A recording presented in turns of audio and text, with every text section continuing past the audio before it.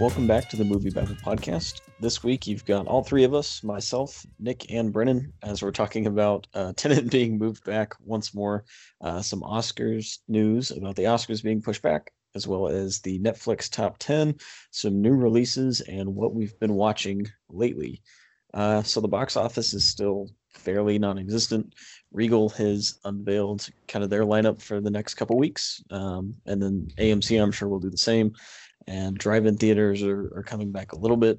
But right now, it's still pretty much nothing going on at the box office, which has led the Oscars to push back the ceremony by 8 weeks. And they've already extended kind of the rules and timeline for movies that can enter into the Oscars. So there's definitely been a big Academy push to try and get more movies in.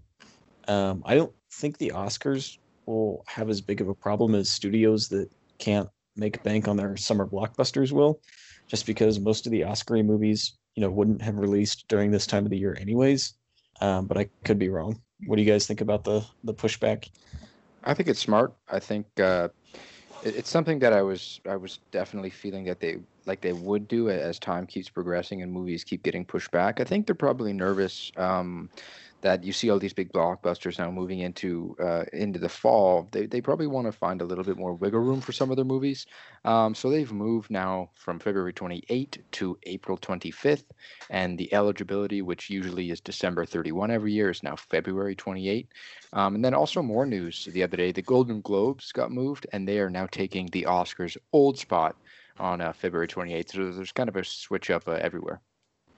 Yeah, as much as I was kind of rooting for Bad Boys for Life to be my Best Picture winner, I kind of figured this was going to happen at some point, because it just makes sense. And the Oscars, it's been widely talked about, and we've talked about it so many times here, where their numbers have been down for so long, and their marketing, but the marketing budgets that ABC is willing to put behind them has been going down as well. So they're trying to do whatever they can just to build their audience. So this does make a lot of sense. I guess. The new news with all of this is just that the U.S. hit their all-time high in coronavirus new cases in the past 2 days or something like that. So, it feels like we're already kind of hitting that second wave, or maybe we're just being stupid and the second wave still is yet to come. I feel like with all of this talk, it's the caveat, it's we have no idea what's going to happen in a month. But I feel this makes logical sense. You want to have your room for all your legitimately Oscar-y movies to come out, and so that First Cow doesn't win and everyone gets mad, even though the movie's probably pretty great. But it makes a lot of sense to me. Yeah, I definitely think it's probably a strong move because, kind of like we're seeing with Tenet, they were pretty firm on Tenet's coming out July 17th. And obviously that's not happening anymore. We've seen it be pushed back twice within the past couple of weeks. And I think we're probably going to see more pushback. I'm not going to be surprised if some of these August releases get pushed back into September. There's a good chance that the New Mutants could be rescheduled for the millionth time. Not that really is going to contend for the Oscars, but these smaller movies are going to be pushed back, presumably before something like Tenet or Mulan will get pushed back again. Yeah, so we're looking at Tenet now, obviously moving back to the August 12th from its previous July 31, and then prior to that, July 17. Tenet's really just kind of holding the line. They are obviously planning to be the first movie opening when everything reopens up. So they're trying to hold that line on August 12th. I'm wondering, though, if theaters are just going to really get frustrated to the point where they feel like they have to open, because by August, it'll be about half a year that theaters can't really open, and that's kind of a crazy thing. Now, I feel like a lot of areas of the states probably are at a point where they can potentially open theaters, but there are also a ton of areas, more populated areas, that obviously are far away from that point. It's really strange because I feel like a lot of the theater reopening was predicated on Warner Brothers and Christopher Nolan being really adamant on they were releasing on July 17th, and then after Regal and AMC releases their plan, they're like, nah, psych, we're gonna push back to August. So it's kind of a weird situation for them. Like you said, Tenet is going to be is trying to be the big welcome back to movies, at least here in the U.S. But now that it's moved back, we do have other movies slated ahead of it. I mean, we'll see what the deal is with Milan. Like, I don't really know there, but like Saint Maud, the A24 movie, that's apparently like their big horror movie that they release every year, kind of slid into that Tenet date right after it moved. So like, I feel like, I mean, there's no denying that like Tenet's just like the way bigger deal than Saint Maud is, even though like I'm sure a lot of the A24 merch pros would say something different. Um, I feel like that possibility of it like being like this big welcome back to movies is kind of waning by the moment, and I feel like I don't know how you guys feel about this, but I'd rather just get pushed back to sometime next year and we just kind of deal with it then, rather than have this kind of like in limbo situation for as long as we have been in. Yeah, I'm actually a little bit excited that it got pushed back because that means we have an extra month of old stuff being brought back to the theater. So I mean, for me, I'm excited to see stuff like Jurassic Park and mainly Jurassic Park, and some other more classic movies come back to the big screen. Colin, so you're in an area where there are some theaters open, right? Yeah, so there's a drive-in theater that's open, and there's a little mom and pop theater that's open. That's like a little 5 screen.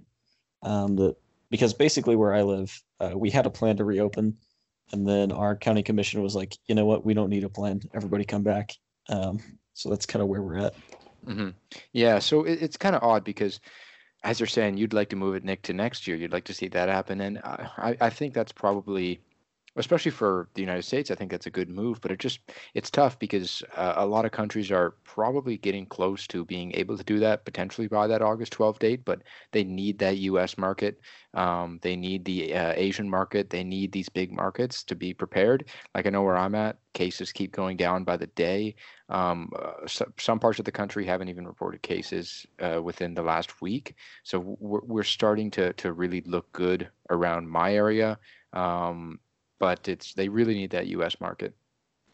Yeah, I guess I'm just so tired of like this like back and forth between the theaters and Warner Brothers with just like all these different press releases and like Tenet like declaring like coming to theaters in its trailer and everything like that, which is, I mean, it's kind of funny for the memes because we can talk about like all of like the time travel of like the movie itself or whatever it is that they're calling it in the movie, and then like the release date changing, which is really funny.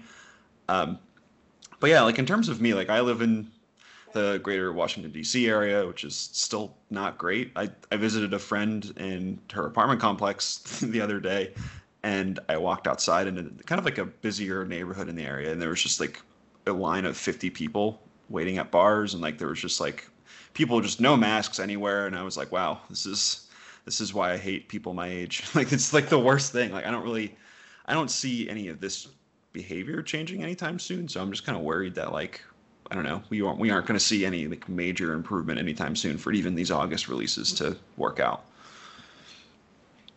Yeah, I think domestically is going to be the big issue, because like Corona's not really going to slow down stateside, just because of that kind of management. But at the same time, like AMC's been pretty clear that if they don't open up, within the next couple of weeks, they're going under. So it's a really difficult situation for the theaters. Yeah, I get it for them. Like it just makes sense. Like, right, you have to run your business, and like Brennan and I discussed this, where it's just like that's kind of like the issue at the center of all this for so many people. It's like they want to be safe, but then they also have to earn a living, and it's really tough. And I don't think there's one correct answer for that. But I guess my issue is just more with Tenet itself, and there's just so many annoying people on film Twitter talking about it that I just get sucked into a Christopher Nolan black hole, and it's really annoying to me. But I don't know, like I get it. If you're a theater chain, you want to try to reopen because like you have thousands upon thousands of people who work for you, and like you might go into bankruptcy. Like yeah, like I understand all of that, and I think it's really really hard, and I think all this changes on a weekly basis for most people. Yeah, and I think people are kind of missing the point that there was actually this weekend the best platform to watch a Nolan movie on, with the fortnight release of Batman Begins, The Prestige, and Inception. And I can't think of a better way to watch a Nolan movie than on a screen on your TV screen while other people are shooting cartoon bullets at you. I don't know if you guys saw the like how it looks. I saw some some interface screenshots of how it looked, and it's funny because you can't really move. Like apparently your character is kind of stuck in a place. You can jump up and down, but you're really just stuck there. But you're pretty much looking at a billboard within the game, and it's playing it's playing the movie. I was thinking that you could maybe have a full screen mode, like that would make more sense. But it's kind of just like you're there just sitting and looking up at a billboard that's playing one of these films, and like it only covers, I'd say, about 35%, 40% of the screen. So I mean, I don't know. It's odd, but they're trying out different things. Yeah, considering how much of a stickler Nolan is for 70 millimeter in IMAX, I wonder how pissed off he was when he learned about what all of this is and what they're doing with his movie. I just think that imagining that meeting in my head is kind of hilarious, considering he's the one guy left who's no, we have to shoot on film, and you will all see my movie in IMAX. I feel like Warner Brothers got kind of pissed that he kept standing so firm and pushing so hard for Tenet to get released in July that they're you know what? We're going to get him back. I mean, I'm looking at a screenshot of it now, and I don't understand why you'd want to watch a movie this way. I mean, this guy's character is blocking the screen he's trying to watch. I mean, I got some numbers here, though. I think they said there are several million people that at least tuned in. So I mean, it's not little. People did want to, I guess, see what happened. But it's interesting. I just think that's so funny. I just can't get over Nolan just because he probably didn't know what this is at all. They were oh yeah, we want to show your movie on this platform. It's yeah, sure, fine. And he realized what it was. He was oh my god, I hate everyone at Warner Brothers now. I figured it'd be something like this though, because they premiered the second Tenet trailer on Fortnite, and I have it, so I booted it up and I went on to look at it just out of curiosity, and it was that same thing, just on the billboard. So I'm so they'll probably do the movie like that too, and then they did. Yeah, I don't really understand the appeal, but yeah, that's the thing. I'm sure he was pissed off. I would like to see them try to do this to someone like Tarantino, just to see the chaos that ensues from that. But yeah, that is pretty much Tenet, and Oscars getting pushed back a little bit. I'm sure in the coming weeks we'll talk about even more things being pushed back because it's just kind of the state of the world right now. But fortunately, there is one service that refuses to push anything back and just releases more content than physically possible, and that is Netflix. So we're going to crack down their top 10 a little bit.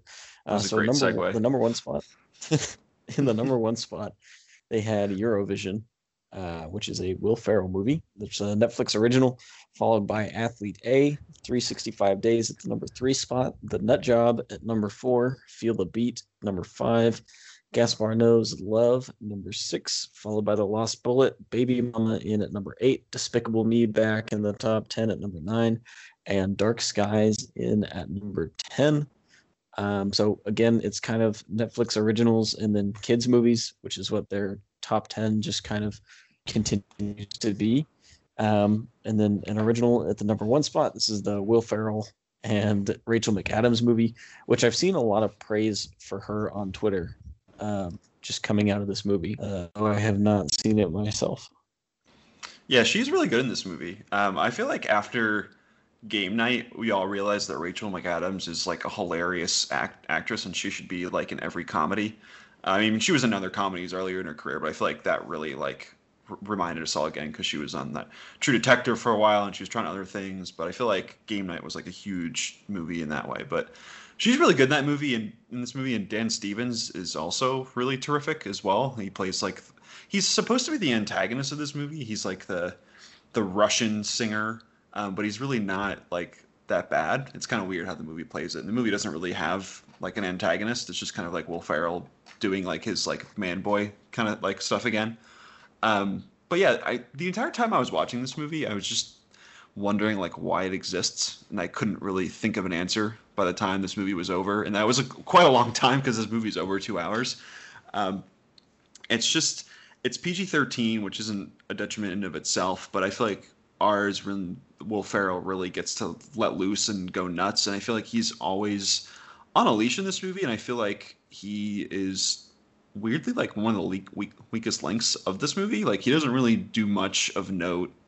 Rachel McAdams and Dan Stevens do what they can, but it's a very strange, very high concept idea for a movie. I can't say I really knew that Eurovision was a thing until this movie came out. So maybe it works better for audiences abroad, but I don't really know. It's just a very strange thing that Netflix brought into this world. Yeah, I've heard it's pretty odd. Which I mean, with Netflix at this point, that should be kind of expected. But yeah, I'll probably try and check it out sometime soon. I feel like the joke, like, there's like a recurring bit in a lot of like recent Will Ferrell movies where like the movie itself is the joke, and I feel like that's kind of what he's doing here, because like I feel like the whole thing is like, isn't this hilarious that we made a movie about the Eurovision Song Contest? Because like the movie itself was like just kind of whatever, but I feel like he's sort of just like, this is so funny that I got to write this script for this movie and someone paid me like $50 million to go make it. I don't know. I feel like that's his MO for most of his things now. I don't know if I can watch another movie where he pulls off that shtick. I don't know. It seems like it's old, but I mean, I like the guy, so I'm gonna check it out. Yeah, I'm a big Will Ferrell stan. Like, I even like some of his weirder, like, not good movies. Like, I think Night at the Roxbury is incredibly stupid, but also like pretty funny. And that movie is like widely panned by like basically everyone except me. So I like a lot of his movies, but yeah, this one's just, I can't really say there's anything terrible about it. It's just sort of there. Like if we're going by Letterboxd official scoring here, like it's a 2.5 out of 5. Like it doesn't really do anything to distinguish itself, which is weird because it's a movie about the Eurovision Song Contest, but it also doesn't do anything that'll like really just make you mad. It's just sort of there. It's inoffensive, bland. It feels like they could have used like someone to like punch up the script a little bit, because all the gags in it aren't particularly inventive. But I don't know. It seems like other people are liking it a lot, way more than I do. So what do I know? I don't think I could watch it and not just be fixated on Will Ferrell's wig in this movie. Just like looking at the screenshots of it right now, I'm like, I couldn't pay attention to literally anything else in this movie. So for the first like 5 minutes, I was doing the same thing where I was laughing really hard at the wig, and probably my favorite joke of the entire movie is like there's a fake music video at the beginning that really makes you laugh, and it's in the trailer too, where they're like playing like the keyboard on like right near the waves and everything. It's really, really funny in the movie. But after that, it just kind of like I said, I feel like the movie itself is the joke, and he doesn't do quite enough to like go past that. It gets a little tiring after a little bit. But yeah, the wig is hilarious, just as a meme. He's had some interesting hair over the years. He really has. Yeah, I was gonna say, I feel like his long blonde wig has popped up a couple times. Like he definitely had he definitely had the wig in Blades of Glory, but I feel like this isn't too new to him. Yeah, I feel like all the time with him, it's just like, what can I do that I think is really funny? Like, so it'll be like, I always go back to like SNL when he like, there's that one skit where he just comes in like wearing the American flag, like G-string like thong and like stuff like that. Like he just loves like these sight gags, and for like 5 minutes it works pretty well in this movie. Then after that, it's like, oh yeah, he's in a wig. Rachel McAdams is there too. Let's get to the end of this movie. Then Dan Stevens shows up and is pretty funny at the beginning, and then his shtick is kind of the same. So yeah, it's weird. It's like I feel like there's a strain of Netflix movies where they make, since they have like such deep pockets, they let these crazy projects get made, and they're just so weird, and like you can't imagine them existing anywhere else except on Netflix. Yeah, and I mean, I feel like they're still getting kind of that attention bump since there aren't new movies coming out, and now some theaters and drive-ins are opening, but I mean Netflix is still just cranking out crazy amounts of content at a time when really nobody else is. Yeah, and I feel like Will Ferrell is kind of in that Adam Sandler role now, where everyone knows him, and if he's coming out with a movie, like regardless of like how bad it is or not, like people are gonna watch it. Like even like The House and like all these other like recent Will Ferrell movies, like they've done pretty well on VOD after the fact, even if they haven't done well in the theaters. So he's still a big draw. So it makes a lot of sense for Netflix to work with him. It's a good move for Netflix for sure. Yeah. So that is Will Ferrell. But then, yeah, the Netflix top 10 I don't think was as predictable as it was, in the past couple of weeks where we had some bigger, older hits like Clueless and Twister and whatnot. It is interesting to see Despicable Me climbing back. It's pretty much been in the top 10 ever since quarantine started. And I think there was like 1 week where it wasn't, and I was just shocked, but it's here to stay. But yeah, I caught up with 365 days finally, because that's also been like Despicable Me has been on here for forever, but I feel like ever since 365 days came out on here, it's been like always like that. It was like the number one movie like for a couple weeks. Like it's always been at the top. And I finally watched it, and I think this movie destroyed my brain. I think I actually exploded when I watched this movie, because it is like literally one of the most insane things I've ever watched. And I know there's a lot of hyperbole going around about this movie, and I think all of it's kind of accurate. And it's weirdly, this is like the one time that this like all this is true about a movie. So basically, this is a Polish movie, which is weird that it popped off like this. But so it's basically 50 Shades of Grey on just mounds of cocaine. So all of the crazy like awful relationship dynamics that we all like make fun of, like 365 is that, and then like 10 times that. So I'll run through the synopsis, and you'll quickly understand how insane this movie is. But so basically, this girl, it's her birthday, and she's on a trip somewhere exotic. It looks nice. So I'm sure the hotel paid them a lot of money to shoot there. But then there's this mob boss who is played by, I think this guy's name is Michelle Marone. I don't know his name. He's a singer too, and he's a beefcake that they put in this movie. He's this mob boss who just like, he's ruthless, and he like kills people.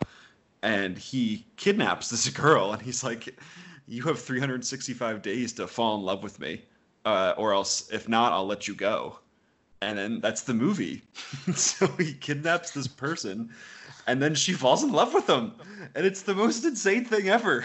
Like he's like, I will not touch you unless you tell me to. Like, he's not gonna like rape her or anything like that. And like, she talks out of turn once, and he like grabs her by the throat and is like, oh my God, like what is wrong? What is wrong with you? Like, you're an insane person.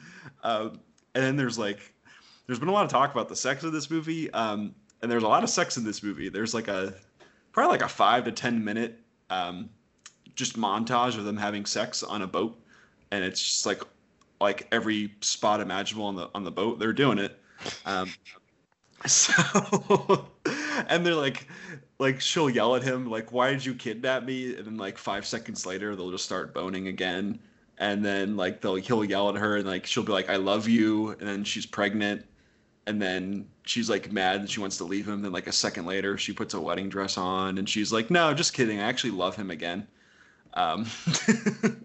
Like this movie exploded my brain. I can't wrap my head around it. It's bizarre. I've lost a lot of faith in humanity just by how popular this movie has become, because I think it hit number one in like 15 countries for Netflix top 10s, and it's all over TikTok, and people are obsessing over the guy, and they're it's a mess, and it's just so sad. There's a weird strain of people on TikTok and Twitter who are like unabashedly, like unironically, they're like, I think this movie's great, and I never want to talk to those people ever in my life because I'm terrified of those people. So I gotta. No, you're right. It's a mess. It's crazy. We have to stay away from those people. But Forbes has been doing something since the Netflix top 10 started, and they're kind of doing a points-based system since the top 10 started, and it's pretty much based off how many days a movie is in the Netflix top 10 and where they position, and they get a certain amount of points based off each. And and they've done it since the start. And as expected, Despicable Me is number 2. Angry Birds movie is number 1. But the 365 Days has entered the top 10 on this Forbes list, and it's number 8.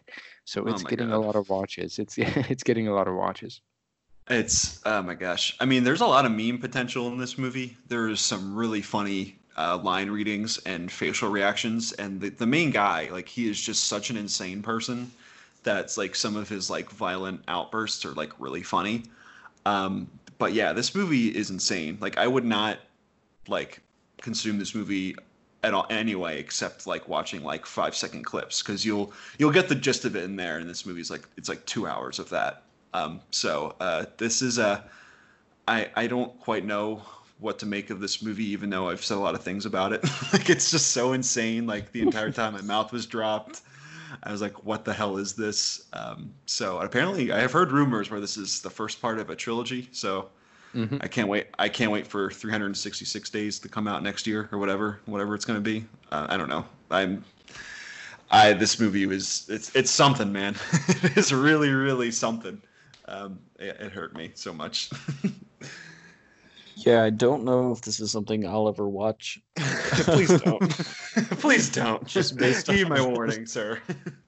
on that story alone. Oh my god, this movie. But yeah, that's Netflix for the past week, and I'm sure They're telling me off over here. I'm hurting. I'm sure it'll continue to be just as insane and chaotic as Netflix always is within the coming weeks. But we've all been watching a little bit of everything over the past week. So, Brennan, you want to go ahead and talk about some of what you've been watching recently? Yeah, so I had a little bit of a busier week than usual, so I didn't get around to watching a ton of quality stuff. But I checked out Derek Cianfrance's Blue Valentine, starring Ryan Gosling and Michelle Williams. I think it came out in 2011, if I'm not mistaken. This is a very, very good movie. Very indie. It's kind of like I was talking about this before we jumped on, but it's kind of like a more raw marriage story type film, where obviously it's about two people and they're kind of going through a rough patch in their lives, and they're definitely thinking about getting a divorce at some point. And I don't recall if Marriage Story did this, but did they ever have flashbacks to a more happier time in Marriage Story? If I remember correctly, they started off with a little bit of that, but it wasn't a big part of the movie at all. Okay, so yeah, I guess in that respect, this movie is definitely a little different because about half the movie is more of a flashback to kind of when they met and the start of their relationship, and then the other half is kind of in the now and in kind of the rough patch. But the movie is definitely very raw in the respect that some of the angles of the camera are right in the face of the actors, and just the way they're going. I mean, Ryan Gosling is fantastic in this. So is Michelle Williams. I think she got an Oscar nomination for this film. But it's a beautiful movie. But there are some scenes where it's not. They're obviously acting and it's a movie, but you do feel like this is kind of a realistic take on the situation. It's a great movie. I would definitely recommend it. Definitely upsetting though, so don't watch it if you're already upset. I'm waiting for Derek Cianfrance's next movie because I feel like he hasn't made one in like a while. Like, the last one was that movie he made with Fassbender and Alicia Vikander. Was that The Light Between Oceans, I think it was called. But like, that was like what, 2015, 2016. Like, I feel like I'm waiting for like the next movie to come from him because I really like a lot of his stuff. Yeah, he did The Place Beyond the Pines with Ryan Gosling as well. So he's a solid director, and he shows it off for sure in this film.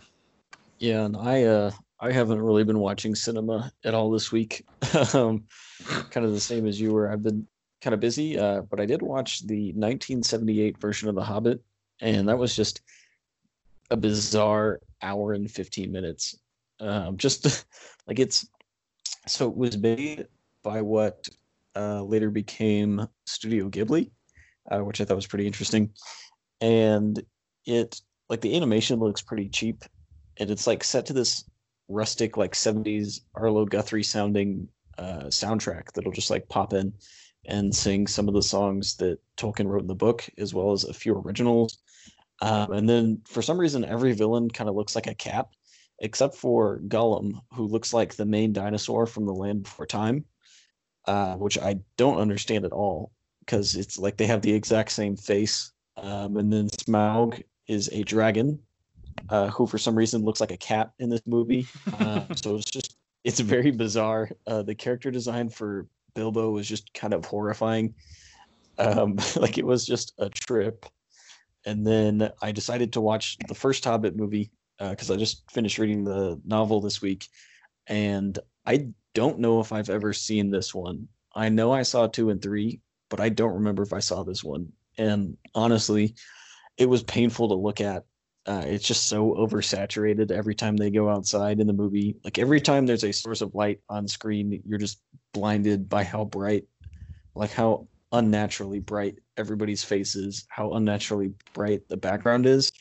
And I understand that Peter Jackson didn't really want to do the Hobbit movies, and I'm curious to see like how much he actually cared putting it together, because it's just so visibly below the quality of everything else he's done, not taking into account kind of the issues with, writing and the characters themselves. Is this a film, or is it kind of the situation where he didn't want someone else to do it, so he did it? Yeah, it was one of those things where, well, he got a bunch of money thrown at him. But yeah, it was also like he didn't want somebody else to kind of walk over the legacy of the first 3 movies that he'd done. And I believe the bigger issue was that he wanted to do The Hobbit, but he didn't want to do 3 The Hobbits, which, after the Harry Potter movies were like, hey, we can make one book into 2 movies with the Deathly Hallows. There's kind of that phase where everybody was like, okay, how can we split up, the final chapter? Like the Divergent series that never finished tried to do that. The Hunger Games did that. Like everybody was doing that. And so that was when Warner Brothers was like, let's take what is the smallest and most simplified plot of Tolkien's books and make it into 3 3-hour movies. And I think that's what he was more upset with, because there's really not enough material there to stretch over 9 movies. Yeah, I think over 9 hours a movie. Yeah, I think Guillermo del Toro was working on the project, then he left because of creative differences, and I think that was a lot of kind of the same stuff where he's like, I don't want to really like make this 3 movies because it never needs to be. I feel like everyone's lasting memory of those movies are like the high frame rate sucks and the movies are ugly to look at, and they're also just way too long. I think that's all we remember of those movies. It's really interesting, but I haven't seen it, but I know out there somewhere on the internet, on the interwebs, there's someone did like a fan edit of all 3 movies and they cut it down to 1 movie itself, and I would really like to watch that and see how it plays, because yeah, there's just like so much fat in these movies, and like there's like the Evangeline Lilly like love like triangle romance, whatever it is, like that they throw in there just because they need to pad out some extra time. Like yeah, I don't really remember much of these movies at all, except that I just remember Benedict Cumberbatch's behind the scenes smog work, which is still like one of the funniest things I've ever seen in my life. I don't actually mind this trilogy. I don't think it's bad, but I don't think it's great either. And it's hard when you're comparing it to the original Lord of the Rings and just how incredible that was, and just how acclaimed those 3 films have been. So I mean, it's definitely like, even if these movies were 80% as good as those, that's still a significant step down from being some of the greatest films of all time, arguably. I feel like a lot of his career has been that, though. I mean, I know I'm a big fan of obviously his King Kong remake, and that's a movie too that studios were trying to make for a while and he wanted to do, but then he got the Lord of the Rings opportunity and the studio said, okay, we'll find someone else, and he said, no, please hold on to it, I don't want anyone else making that. So I feel like that's something that he's definitely used to. Yeah, and I think a lot of the issue too with these movies were because when he jumped on to work on it, and then it was like New Line and Warner Brothers, like they already had like the date set, and they were like, we're not deviating from this date. Like, sorry, like you have to make this. So that's why there's a lot more like green screen in these movies too, and it just like it's especially like when you compare it to like how timeless the original Lord of the Rings movies look. Like they just look so good, and they're always going to look great because they're all so practical and tactile. It's just gross looking to see all of like the third one. You have like the massive armies of all CGI, and it's like, oh my gosh, it's such an eyesore. Yeah, and the thing is, like, the biggest issue is like The Hobbit is a much more inferior book compared to the original 3. And even like Tolkien himself, after he wrote The Lord of the Rings, was like, I wish I could rewrite this book because I didn't have everything together like I do now. And so I do like appreciate some of the stuff that Jackson is trying to do with it, like adding a little more depth to the dwarves, which are still pretty replaceable. Like there's only two that I can remember their names and that actually contribute to anything. But I appreciate that they're like trying to make a little more in that direction. But this movie also, like the first one in particular, just really wants to be the Fellowship of the Ring over again. And it's like 20 minutes into the movie before you actually meet Martin Freeman's Bilbo, because the other time is exposition and just like Frodo hanging around with old Bilbo in the Shire for a little bit. But yeah, it's interesting too because like I did a deep dive on the animated versions of The Hobbit and The Lord of the Rings and just like how troubled and messy the production of those kind of was. So Rankin and Bass, they're famous for all of their Christmas specials. They made The Hobbit in 1977. And then in 1978, a different company under United Artists made what they called The Lord of the Rings. So this is an entirely separate production that was meant to be a two-part film. And so it's The Fellowship of the Ring in the first half of The Two Towers, and then they never made a sequel to it. So then in 1980, Rankin and Bass were just like, you know what, we're going to sort of make a sequel to that movie, and made an unofficial sequel to The Hobbit and to the other Lord of the Rings movie that was just The Return of the King. So like even then, like just trying to get all these movies made and reaching the same scale as what was in Tolkien's brain was just incredibly challenging.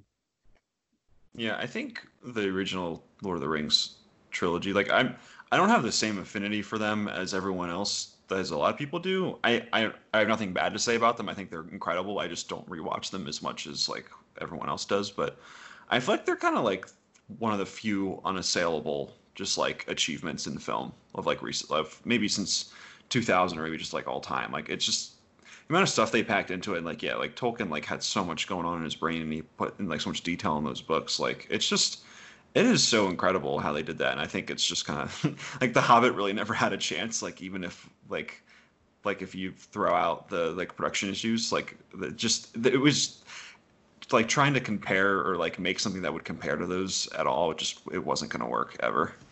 And I think that's also one of the last triple productions. I don't think there has been one since. Yeah, I can just think Yeah, of I think Infinity War and Endgame. That's about it. And that's just two. Mhm. And it's also interesting because this was, Christopher Lee died shortly after the last one was actually, I think, right before the last one was released. And like you can definitely tell, like his scenes is just like him in a green screen in London while everybody else is on location because I mean at that point he was like in his 90s. So even like that kind of stuff just feels awkward. And there's a lot of CGI just around his face trying to de-age him since The Hobbit takes place 60 years before Lord of the Rings. And obviously as an older man, he's aged quite a bit since in between the other Lord of the Rings and The Hobbit.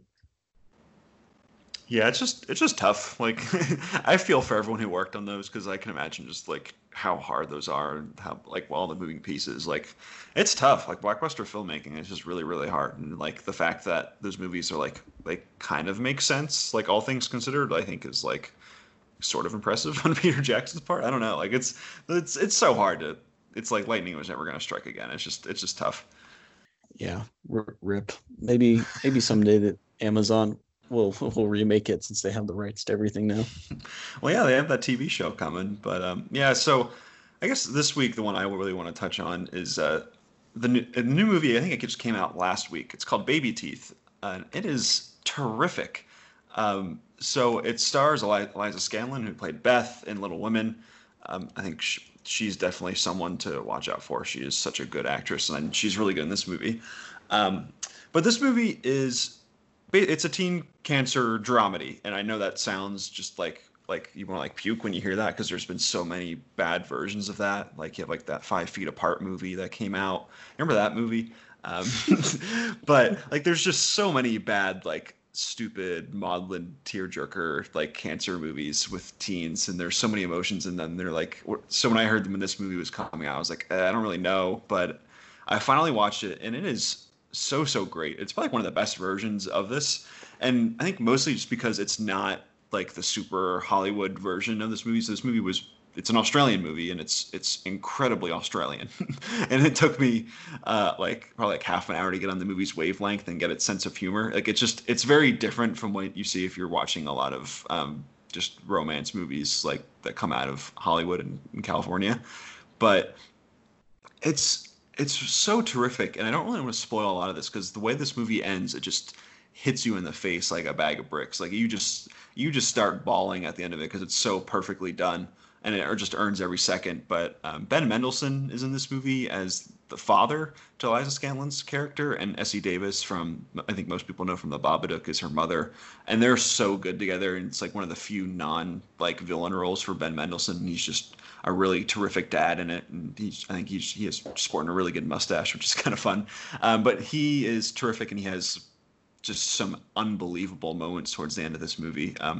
This movie's just really quirky and silly, and it's more about like getting the chance to do what you want to do before you die, and like the parents like wrapping their heads around like maybe what she's doing and the guy she's seeing who's like a little older than her. It's probably not ideal for her, but we know that she doesn't have much time left, so like we need to grapple with letting her live. It's just a really tremendous movie. I think it's available on just like everywhere you can like rent movies for like $6-7, but it's really terrific. I can't recommend it enough. Yeah, it's definitely one I'm thinking about checking out here in the meantime. Yeah, oh my gosh, the ending, like I was watching, I was like, yeah, this movie's really sad, and like the last 15 minutes happens, and you're like, oh my God, I'm crying so hard right now. Like you're like literally like you're in a glass case of emotion. Like you're the Anchorman meme. Like it really kills. It really kills you at the end. So yeah, I really recommend it. It's worth all the money it is to rent for it. Yeah, so that's what we've been watching this past week, and we'll watch some more stuff this week. I will dredge through the remaining Hobbit movies before they leave HBO Max. And we'll get into some more stuff. I'm sure Tenet will probably be delayed again, since that seems to be a theme. And we'll be back next week. Remember, you can always check us out online at moviebabble.com.